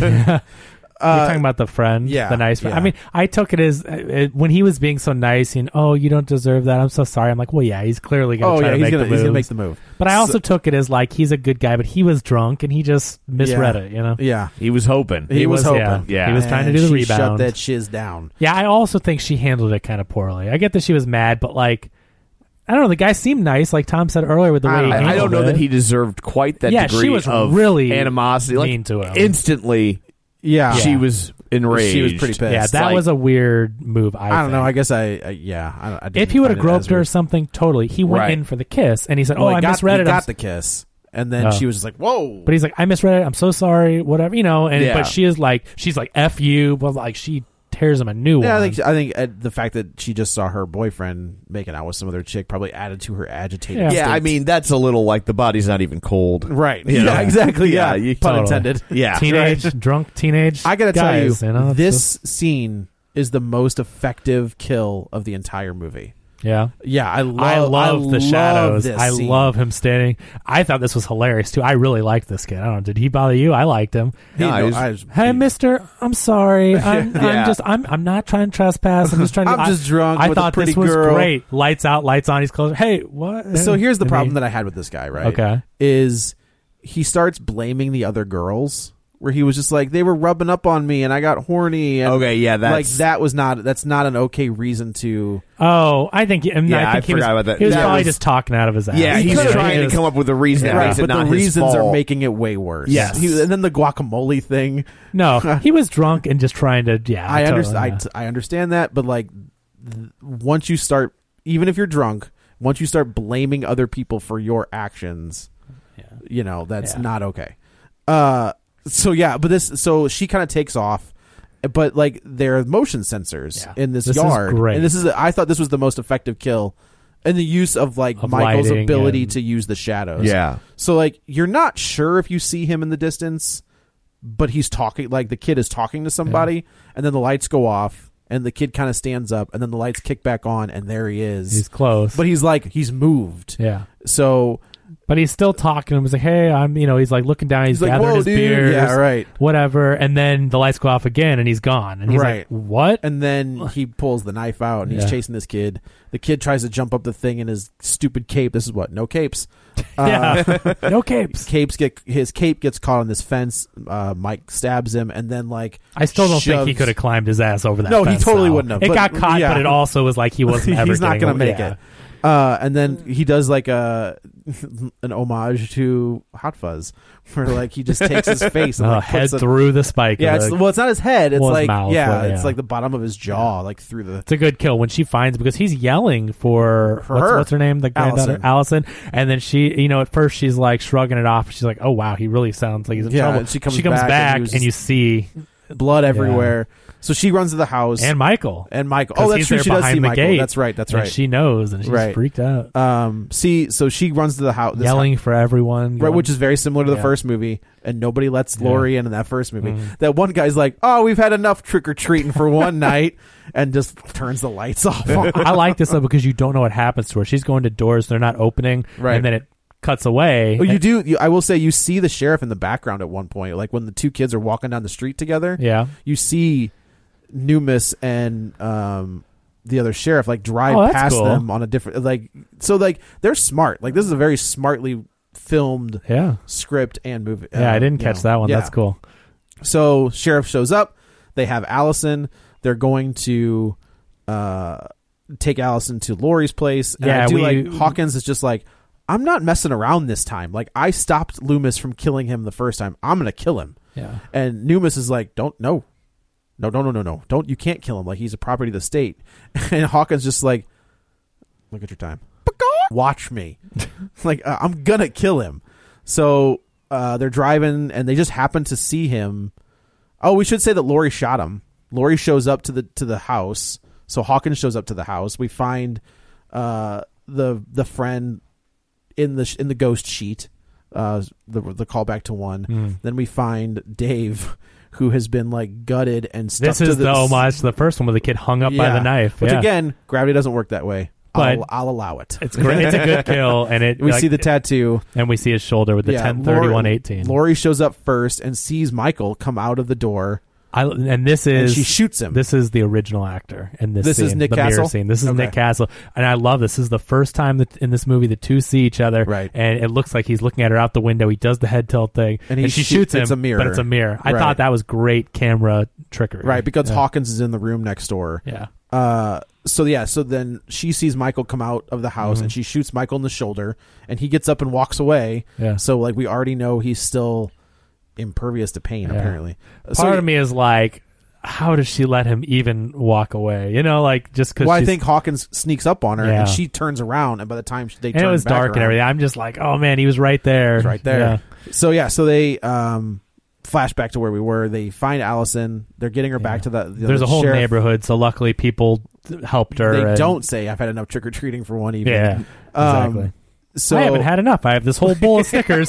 The kids aren't, they're doing trunk or treat. Not as many people are on the streets these days. I'll tell you what. I remember taking my girlfriend's niece the trick or treating the So does your wife know about this girlfriend of yours? A long time ago. Oh, okay. 2001, right after 9/11, and there was nobody. Like it was eerie. Yeah, and like people were just like dumping bowls of candy into this 3-year-old's pillowcase. Sure. I was like, we got a haul. See, we trick or treat at my grandma's neighborhood where I grew up, and now there's not a lot of young kids. Yeah, so they are happy to see you, and you get Ryan will get handfuls and handfuls because it's an older neighborhood. They all still buy the candy. But where's that? Yeah, I'll tell you after the show. I don't want people flooding the neighborhood, but yeah. So they, the sheriff, Noomis, and now Allison are all in the car, and they see him. They see him on the street. I think this is the callback to 2 when they kill poor Ben Tramer. Yeah. And they hit him with the car. Yeah, I thought it was a kid in a costume. Oh, that would have been awful, right? I thought it was the same thing. Right, that's what happens in that movie. Yeah, they think they see him. Loomis shoots, or doesn't he shoot him? No, they hit him with a car. And he hits him. Yeah. And he blows up. Okay, it's typical crazy 1970s. Like, a car pins him, but it blows up. I was asking Joe. I couldn't remember. Is it Yugo? Which one is the one that exploded? Pinto. Yeah. I was thinking of the Gremlins from the Simpsons episode. Yeah. No, it's like that's the one I was trying to find. A Pinto where if you hit the gas tank was like in the back or whatever. It was in the front, wasn't it? I thought it was in the back or something. When you rear-ended a Pinto, it was like the way the gas tank was in the back. If you rear-ended it could explode. Oh, okay. Yeah. So he hits him, and he's gonna go he's like, I'm gonna blow his brains out. Yeah, I love that, and this is the other thing that's great too, and like you alluded to earlier, is the sheriff or the officer, whoever he is, like he is like, this is BS. Whatever you say, Noomis, I'm killing this guy. We have to, because he goes, he is not going to stop killing. Our only goal is to take out Michael Myers. He says this to his boss. He's like, I'm going to blow his brains out. Yeah. And of course, Noomis kind of leans over him, and he's like, no, you've already killed him. And then he flips this little. When I saw that, I'm like, what the hell? Yeah, and I was like, twist-a-roo, what is happening? Yeah. And I thought he was going to be your killer for the rest of the movie. I thought he was too. I thought he was going to take the mask. When he puts the mask on, I was like, well, this is interesting. Yeah, I really did too. And how creepy was that? Him wearing the mask when he stands up. Yeah. And he also could somehow, this old guy could carry like 300-pound. That was Myers. Also the part where I was just like, maybe he's super crazy and strong as well. I thought he was maybe one of the patients. I don't know. I was trying to figure out like what happened. He's dragging not only the sheriff. Oh no, he leaves the sheriff there, but he's dragging Michael Myers with one arm. Yeah, his other arm's in a sling. Yeah, he's dragging him. I was very surprised when he lifted that huge guy, because that made me think like he has some kind of crazy strength type. Well, he thing. does. He's a little crazy. Well, he definitely is crazy. But then so now Allison again. Sorry. Yeah. She's in the back seat but locked. She can't get out of the squad car, and he puts Michael Myers in the back seat locked with her. How terrifying. Like that's a great scenario. Yeah. And the mask is off and it's next to her, so she's sitting next to this mask, and Michael Myers with no mask. Yeah. And he's just like, I've never seen him in the wild. Loomis is the only one to have seen him like out in the wild. He's like, I want to see what he's going to do. Let's just see what he's going to do. Oh, and he agrees that Michael Myers is dead, but he's like, maybe the connection between Laurie will be enough to revive him out of his... I love Allison where she's like, he talked to me. Yeah, I'll let you... And he's like, what? He's like, yeah, smart, totally, girl. Yeah, totally. Let me out. I will tell you what he said. So he slams on the brakes, and they're actually pulling up to Laurie's house at this point. Yeah, and they slam on the brakes, and at this point, like she's just like, you got to let me go. I'll tell you exactly what he said. And then I do like, I guess there are more than one F-bomb. I forgot. Yeah, where like she looks down, and the mask is being put back on. There's like 2 other shots. They do it multiple times where they look down at the seat and the mask is there. Yeah, as foreshadowing. And now it's gone. And now you look down, it's gone. And he does it, and like I do like he's like, what was the word? And she just goes, Bagok! And then like he it's interesting, he doesn't go after her. Yeah, I really like this because, and I thought they'd do it this way, I'm glad they did, is that this guy saves Michael, quote unquote, he saved him from getting his head blown off or whatever, and he thinks Michael's going to be his friend and partner in this thing, and I'm like, nope, Michael does not care about it's Danny Trejo from the Rob Zombie Halloween. Okay, like Danny Trejo is like he's with him the entire like he's not his caregiver, but he's like the guy who works there, and he was with Michael the entire time. Yeah. So when Michael breaks loose, you think that he's going to leave. Yeah. Like even Danny Trejo's like, "Oh, we're cool, Mike," and then he smashes his head with the TV. He's like, "I guess we're no not one's cool." safe. So I love that he gets his comeuppance here. So Michael, he goes after him. He kicks in the gate in his head. or whatever, and then ends up killing. He gets out and squishes his head with his boot. And I love that. And then Allison like climbs out and just to the front and like, I'm out of here. And this is where the two cops are. There's this funny little. I like the banh mi sandwich thing. Yeah. I was like, are they auditioning for a Sonic commercial? But I was just like, I liked the little no, it was a nice moment. Yeah, it gives you a little levity, and then we go back into the. This is like the Tarantino Tarantino type writing where you just get dialogue that you don't need, but it's interesting. I mean, who cares about these two random, red shirts? But it's like you get this conversation. It's funny, right? But they see the car in the distance, and this is where they're like, "Oh, is that Hawkins? Face? Is that get that burnout over here? What's he doing?" So they ride up, and then you don't see them again. Yeah. Well, you see them later, but so then the car pulls. This police car Allison's pulls up, ran off into the creepy woods. Into the woods. It's like, oh. So the cop car kind of pulls up to Lori's house. The husband gets out and is just like, "Hey, have you found my kid yet? Hello?" Like this, yeah. Anybody? Total darkness, tinted window. All right. And he opens the door, and then there's the two cops. There's the one. I do like the one. He made a jack-o'-lantern out of the guy's head. Yeah. That is a great kill. I will say, Michael is a fan of the theatrics. Yes. Like anything he can to. So seriously, he peels the guy's head off the skull, puts the cop's flashlight he was carrying in it, and makes a jack-o'-lantern. Like that is a very cool kill. And now he's at the house. Yeah. Giant battle ensues, and I like the fact that don't we see him kill? He strangles the dad. Kills the dad with like a chain of some sort. It was like a wind chime. Oh, okay. Yeah. So we've got Lori is in the they've got like this secret hideaway basement. With the arsenal down there. Right. Yep. So everybody's down. Becomes in the their basement. homage to One Flew Over the Cuckoo's Nest. How's that? Well, because you got the giant, huge, crazy guy who won't talk trying to pick up the thing. Oh my god! I didn't even think about that. That's so weird. Yeah. All right. So because when in the opening scene, I was like, all these guys look like they're trying to look like characters from One Flew Over the Cuckoo's Nest. Sure. And so it was already on my mind. And then at the end, where he's trying to pick up that island in the kitchen, and it's just like when Chief is trying to rip the water fountain off thing off the wall. Yeah, that's right. Off the ground. Yeah, that's right. Ah, man, good call. So Lori and Karen are in the basement in this little arsenal area, and then Lori decides I'm gonna end this right now. So she goes up. She knows that Michael's in the house. They've kind of had this reunion type thing because it's been very strained. But she's like, "I'm sorry, I did ruin your childhood or whatever, but trying to protect you." But they've kind of realized there's a reason. There's also a brilliant Judy Greer twist. Yeah, that I love. It's great. I love the twist. And the movie got kind of ruined for me at this point because where I was seeing it, this is when all the lights in the theater came on. No. Yeah. Oh, that's awful. And then nobody wanted to get up and say anything. So you watched the rest of the movie? So you watched the rest of the movie. No. Because you're in the climax of the movie. You don't want to leave. And it was like, and they just, they came on and then 10 minutes later, they must have clicked into now it's time to clean the theater. So they got double lights, even brighter. Oh no! Where would you go? AMC. They were handing out free passes at the end. Oh really? Because people were mad. Yeah, I bet. Of all the times for those lights to come back on. Yeah. And my movie theater, some random guy came in to talk to the people behind me, and then the lady of course gets up, walks in front, comes back in the theater, hand me my phone, hand me my purse, hand me my drink, and just talking, and I'm trying to watch the end of this movie. So I at the same time I'm like, dude, seriously, what are you doing? Walk around and get it yourself. I'm here, and she has to be next to me talking to the person next to her. Hand me each individual thing, not just hand me my stuff and my phone and my keys, just like that. What are you doing where all of your stuff isn't in a purse? I don't know. It was weird though. And you guys can stay and watch the movie. All right, and she walks away. I'm like, get out. Thanks. Yeah. So Lori has this house set up, and I think you can take it one of two ways. She knows that if he's in one of she's got these rolling gates on all of the. I love this checking room. She's clearing. She's clearing the house. Well, it could be one of two things, right? Where she knows that if he's in this room, I've got him, right? Sure. Or he can't get in. I'm limiting where he can definitely went room by room. I loved it. The idea she's got little wall switches or whatever where she can close. And each I do one. like that Judy Greer, Karen, knows what's happening. Yeah, she can hear it happening and she knows what's going on. Yeah, that's good.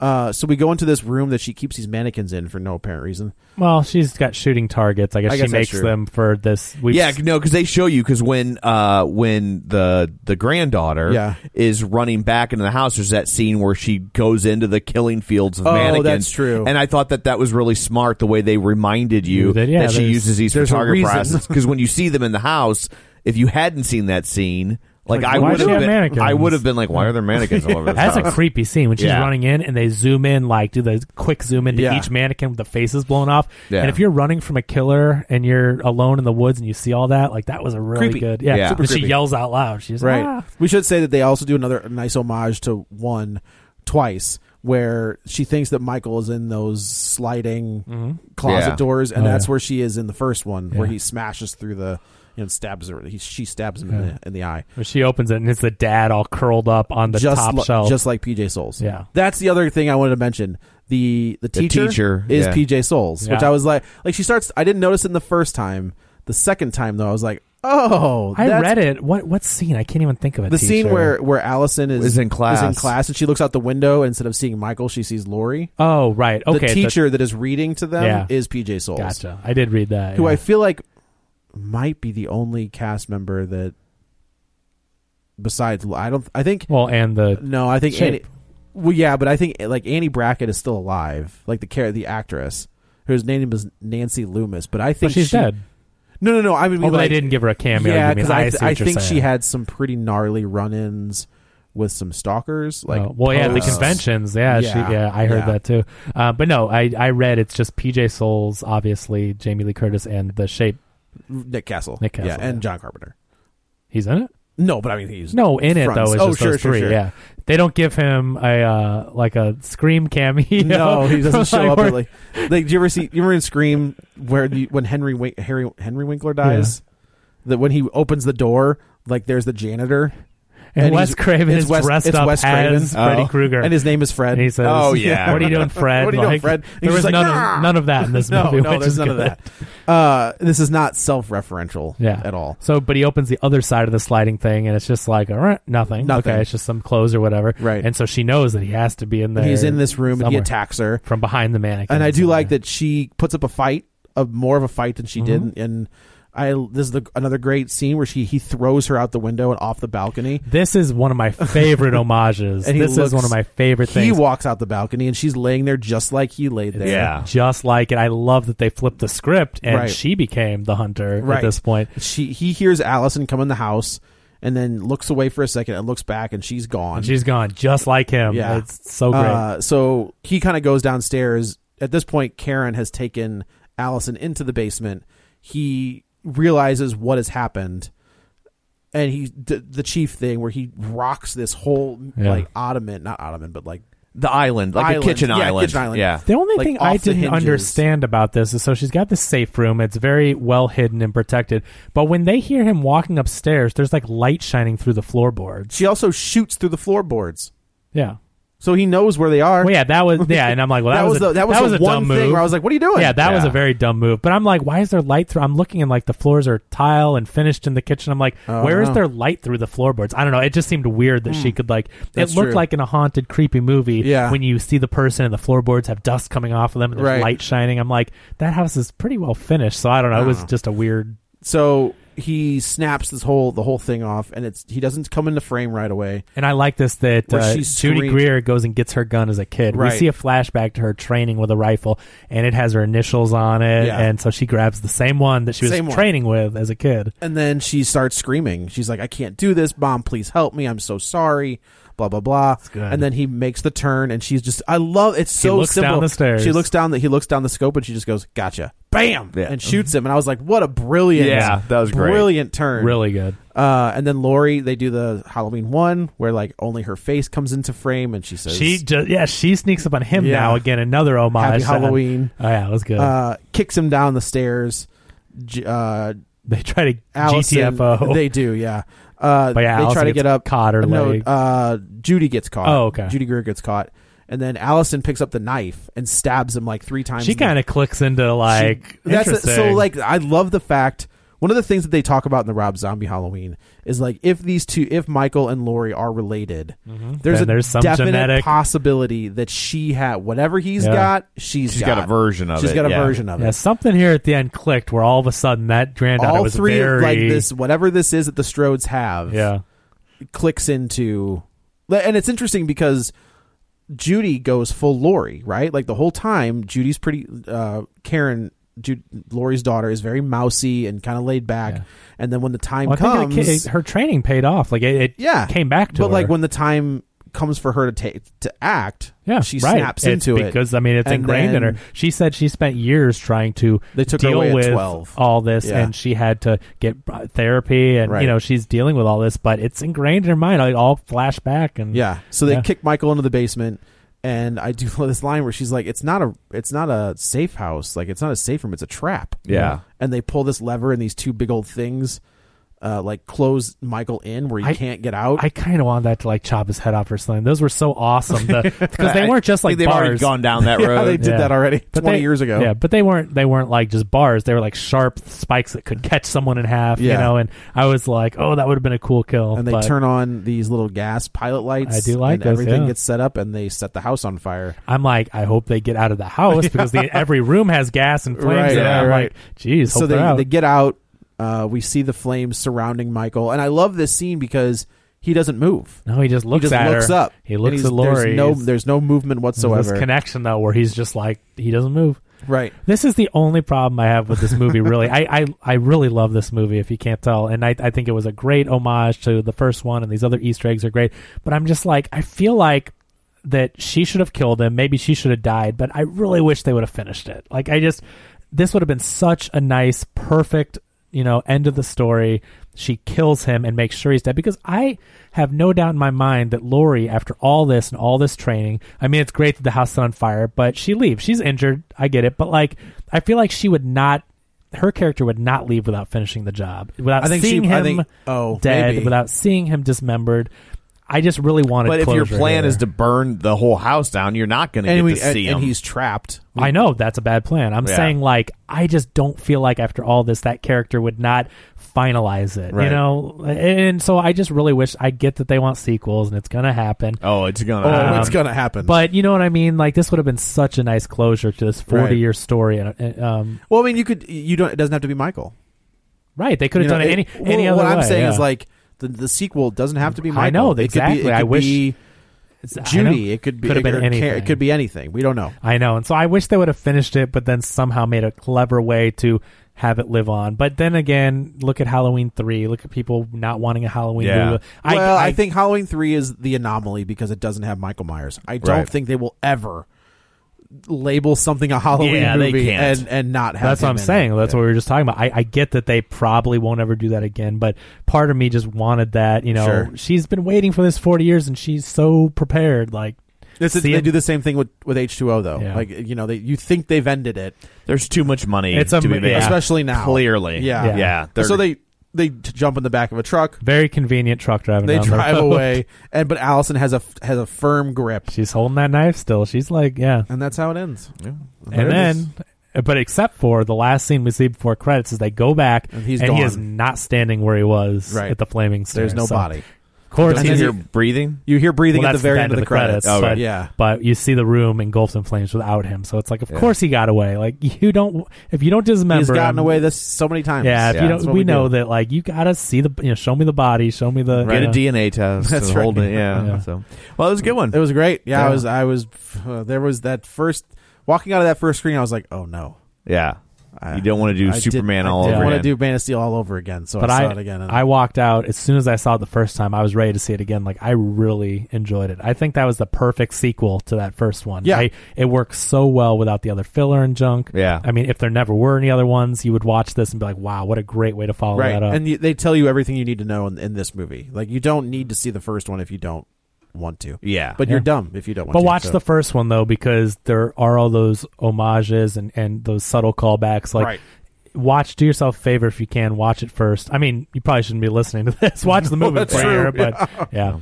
Well, I guess that's it for this one. Let's go around the table and everyone can say where to find them. This is Joe. You can follow me on the Twitter at JoeyButts, BUTTS21. This is Kevin. You can follow me on Twitter at KevinRBrackett. And this is Tom. You can follow me on Twitter at Roger Kubert or on Facebook at Facebook.com/Tom O'Keefe. If you want to continue the conversation online, please do so at Facebook.com/Real Spoilers. Don't forget, we're available on iTunes, Spotify, all those fancy places. So that's it for this one. Coming up next week, so I think we're doing I would say Suspiria and Exorcist 3. I guess that will be our special Halloween episode. So you have that to look forward to. Until then, Norman's mother is dead.